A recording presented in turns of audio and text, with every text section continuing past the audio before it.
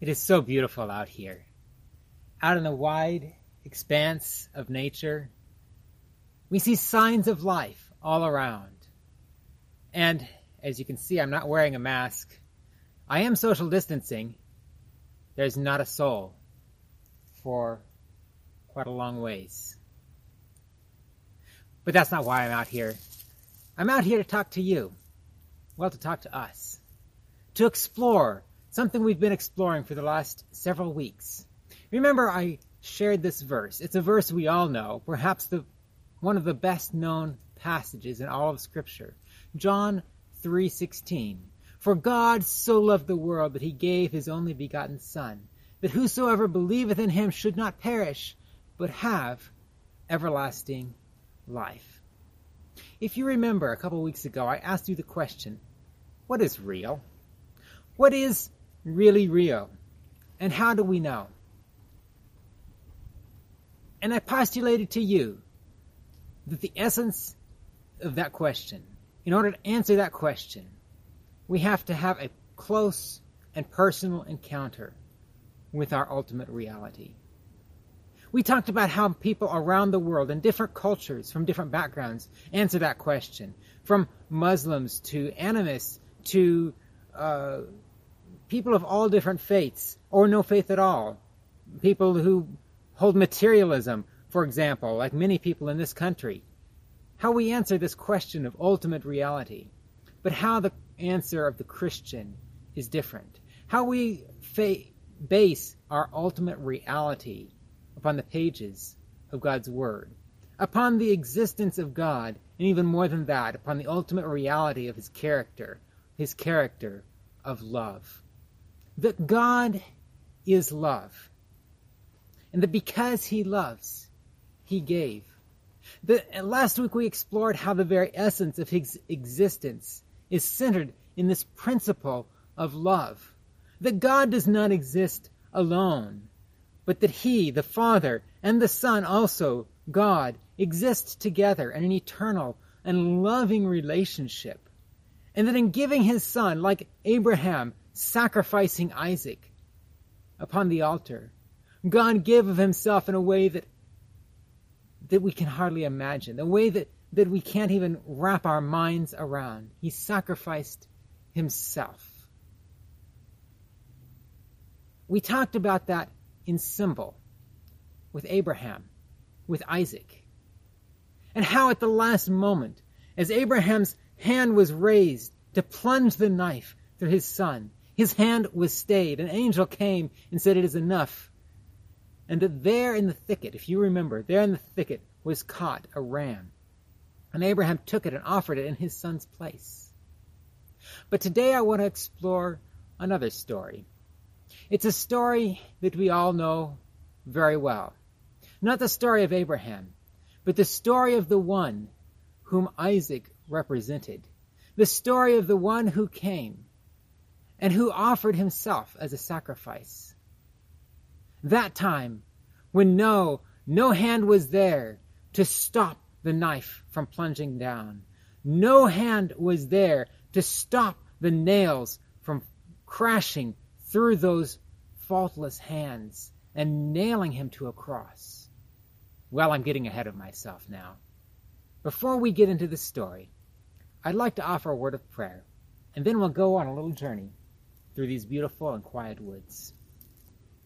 Father in heaven, Lord, as we open the pages of your word, as we spend a little time now contemplating the death, burial, and resurrection of your Son, and what that means for us today, Lord, I pray that you will guide our hearts and our minds to you.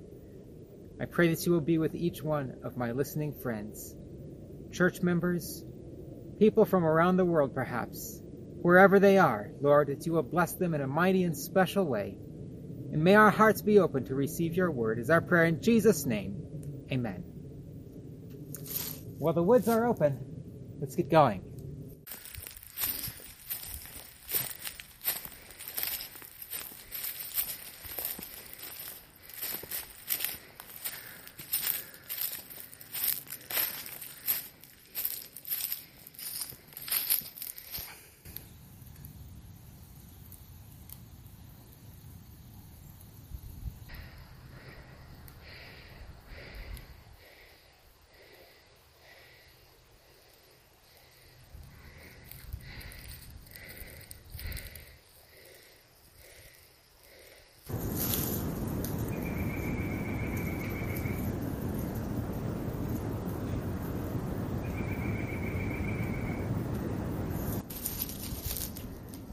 The further we go in these woods, the darker it seems to get. I can see a little light glimmering on the horizon there. But in the treetops, I can hear right now a rushing wind, almost as if a storm is coming. We're looking for the light. And in fact, I've titled today's message, Triumph Over Darkness. But before we see the light, before we see the triumph, I'm afraid we'll have to experience some darkness.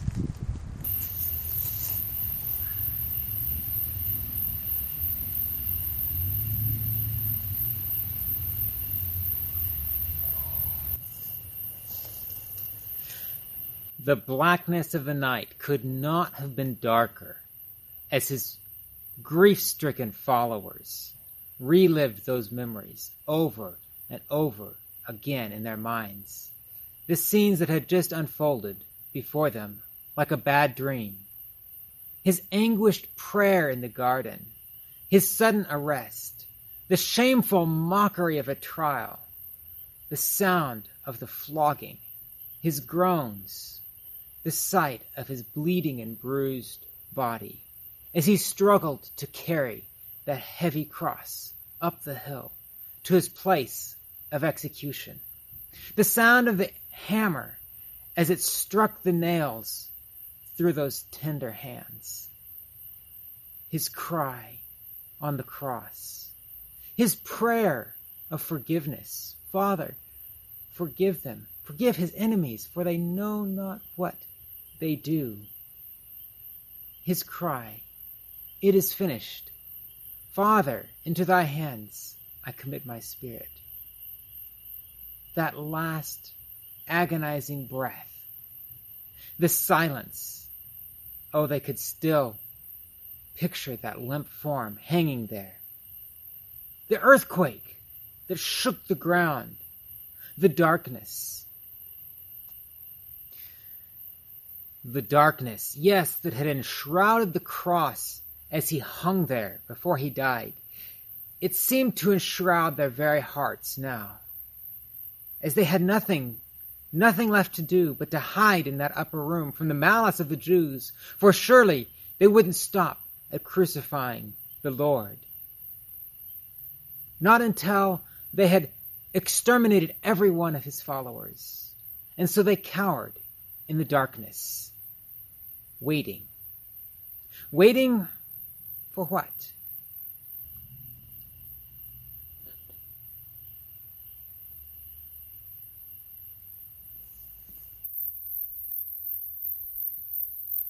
Oh, there was one thing left to do. You see, it had been late Friday afternoon before they could even secure the body of Jesus. Really, that was a miracle to think of it. That Joseph of Arimathea had seemingly come out of the woodwork now in this great time of need and had used his influence with Pilate to allow them to have the body of Jesus. He had provided his own new tomb as a place to be his final resting place. And oh, to their grieving hearts, it was just a little bit of comfort to know that he would have a proper burial. But as the Sabbath had opened, they weren't able to finish the process of embalming his remains. And so, as they waited through the Sabbath hours, the women planning what they would do as soon as the Sabbath should close, they waited in the darkness.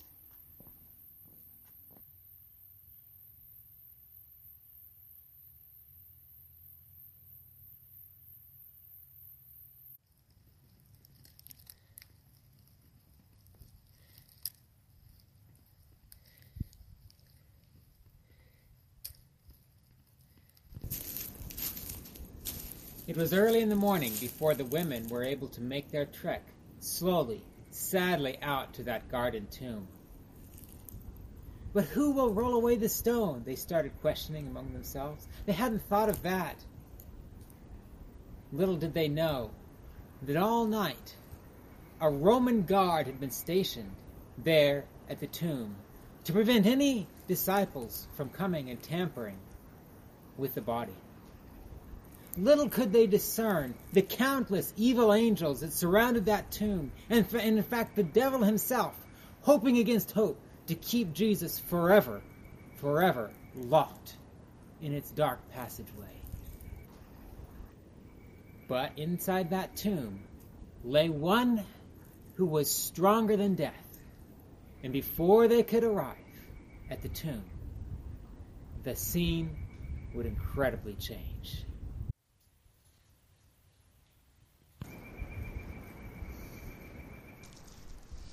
If these women could only have seen past their tears, if only they could have remembered Jesus' words spoken at the tomb of Lazarus only a few days before. Jesus said, "I am the resurrection and the life. He that believeth in me, though he were dead, yet shall he live. And whoever lives and believes in me shall never die." My friends, in the presence of Jesus Christ, no one can die. Jesus is the author of life. Look around at the beauty of this scenery. Look at right here. It seems as though the rocks themselves are pregnant with life. But do these come from the rocks? Does this moss and ferns, does it come on its own? No, my friends. If you look around our universe, this world is exceptional. This world, of all the planets we've explored, is the one that has life. Why? Because it evolved here? Because it just happened? No, my friends. Because it was spoken into existence by the word of that one who says, "I am the life."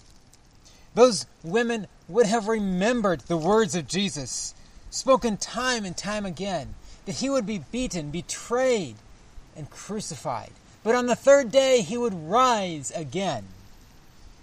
Even the enemies of Jesus remembered his words. That's why they had stationed the guard. But what good did their guard do now? What good did it do them to have provided, at their own expense, 100 witnesses to the greatest event this world has ever known? The time when the Creator of the world laid down his life and now took it up again.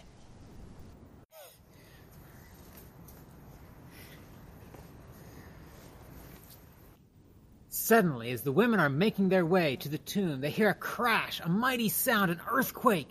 A light illumines the heavens.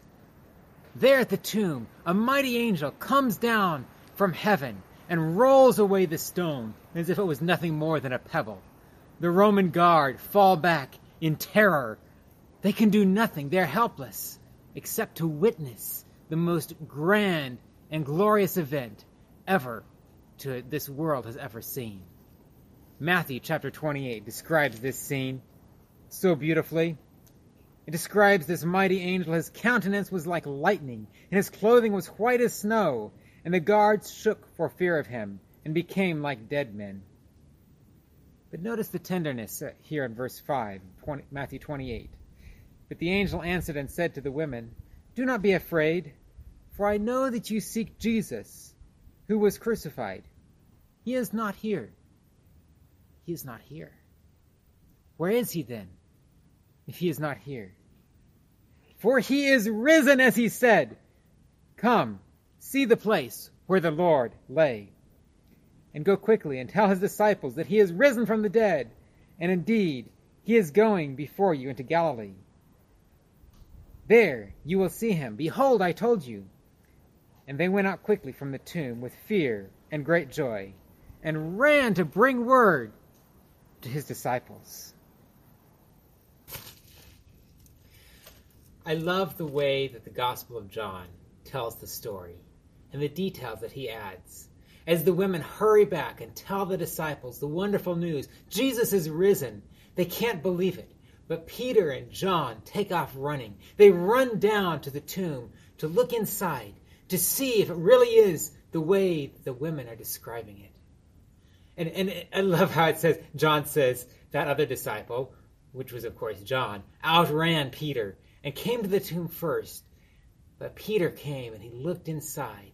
And when he saw that folded grave clothes, every detail, just the way Jesus would have done, because Jesus, after all, was the one who did it. He saw and he believed. But then they left, and Mary Magdalene was left there at the tomb. And in spite of everything that she saw, in spite of the words of the angel, still her heart could not believe. Still she was filled with grief and sorrow that her Lord was gone.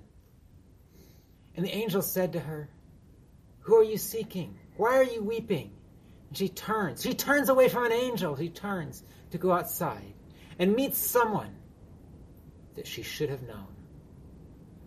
And he says to her, "Woman, why are you weeping? Who are you seeking?" And through her blinded eyes, through her tears, she says, "They've taken away my Lord, and I know not where they have laid him. If you have taken him away, tell me where you've taken him." And he says to her one word, in a way she knows all too well, "Mary, Mary." And in that instant, she recognizes the voice of her Lord. And as she recognizes that voice, she falls at his feet in worship. "Rabboni, teacher, master." Oh, the passion, the emotion of that reunion. My friends, do you have that relationship with Jesus? To where when you're missing him, you weep and mourn for him. To where when you hear him speak your name, you fall at his feet. He says to Mary, he says to her, "Don't cling to me. I haven't yet even ascended to my Father in heaven."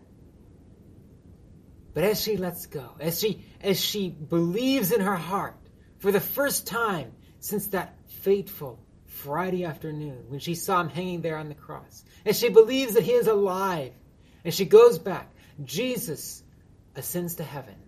And there, in the presence of his heavenly Father, he presents the wounded hands, the wounded side, and his sacrifice is accepted.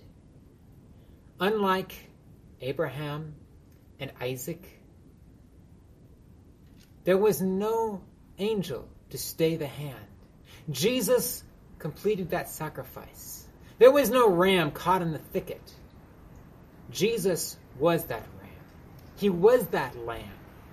And because he died, and because his Father accepted his sacrifice, there on that day when he ascended to heaven, before he even came back and showed himself to the other disciples, because the Father accepts him, he accepts you, and he accepts me. That is the good news of the gospel. That is the reality of Jesus' love. People ask the question, how do we know? How do we know that this story of Jesus is true?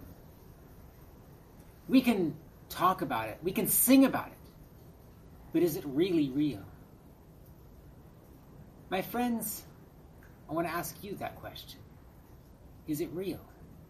And how do we know?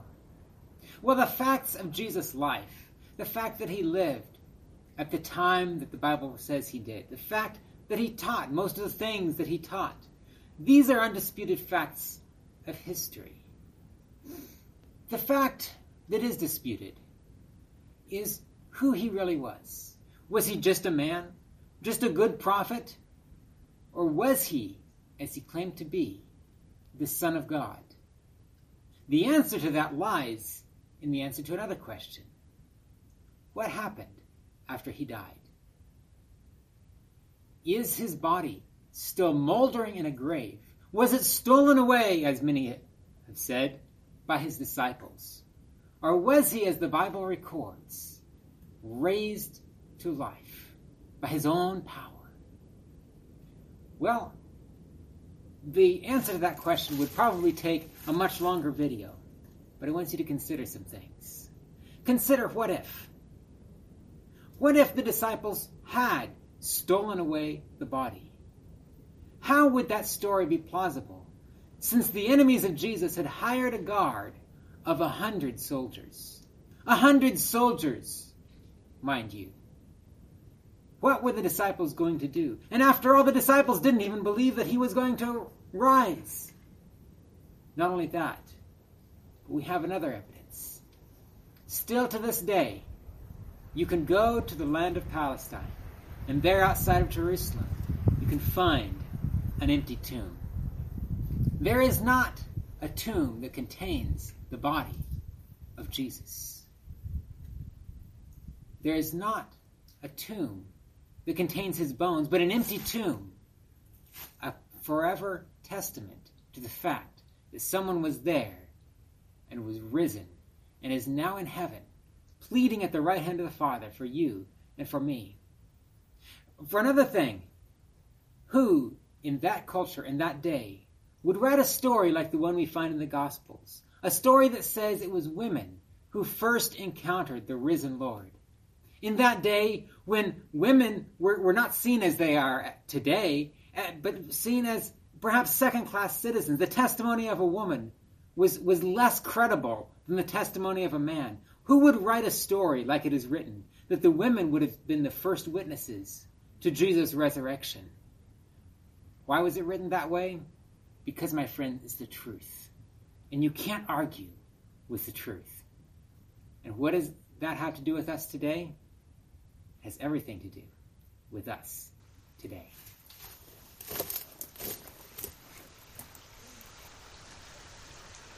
In an instant, the reality for that small band of disciples was forever changed. It took them a little bit to go from disbelief to belief. But as the reality dawned upon them, they realized that this was the greatest hour of their lives, and indeed the greatest hour that the world had ever known. That the God of heaven, the God of the universe, had come down and walked and talked with them, had lived, had died, and now was resurrected to life. And he was still and is still their friend. They couldn't wait to tell the good news to the rest of the world. That God, who so loved the world that he gave his only begotten Son, that whoever believes in him should not perish, but have everlasting life. And God had done it through the sacrifice and through the mission and through the death of Jesus. That in pouring out his life upon the cross, he had opened up a fountain of life for whoever will. In his life, as Jesus was walking the dusty paths of Judea and Galilee and Samaria in between, one day he sat down beside a dry and dusty town and right beside the well of Jacob. There a woman from Samaria came to him, and he asked her for a glass of water. When she answered in surprise, he said to her, "If you knew who it was that was asking you, you would have asked of him. You would have asked of me," he says, "and I would have given you living water." My friends, there on the cross, Jesus poured out his blood in a fountain that will never run dry. A fountain of forgiveness. A fountain of grace. For you and for me, that no matter what we have done, his love is greater still. He took the penalty. He died in our place. But the message of that Sunday morning is a message for you and for me, my friends, because in rising from the dead, he gave us a promise that we too no longer need to fear death, but that we can have everlasting life. I love the words of Paul in 1 Corinthians chapter 15. 1 Corinthians chapter 15. He speaks of this death of Christ, and more importantly of his resurrection. 1 Corinthians chapter 15, he goes through this whole discussion about how the resurrection of Christ is the central key to all of the Christian doctrine, all of the Christian teaching. If Jesus had not risen from the grave, there would be no Christianity. There would be no hope. But because he is risen, we can go back all the way through the story of Jesus and reread it and reinterpret it and understand it now in the light not of someone who was a great teacher, not of someone who was just a great prophet, but of someone who was and is the life eternal. He says in 1 Corinthians 15, verse 17, if Christ is not risen, your faith is futile. You are still in your sins. But in verse 20, but now Christ is risen from the dead and has become the firstfruits of those who are fallen asleep. For since by man came death, by man, that is Christ, also came the resurrection of the dead. For as in Adam all die, even so in Christ all shall be made alive. My friends, I don't know what trials you may be facing. I don't know what your background is. I do know that many of us, probably all of us, are facing a lot of uncertainty right now. With a virus going around, we can't be in churches. We can't live our lives like we normally do. We don't know what the future holds. But then again, we do. Because Jesus has promised us eternal life. Does that mean we won't have suffering? We won't have trials? We won't have heartaches? Perhaps even death in this life? No, all of those may come, for sure. But my friends, we know one who has conquered the grave.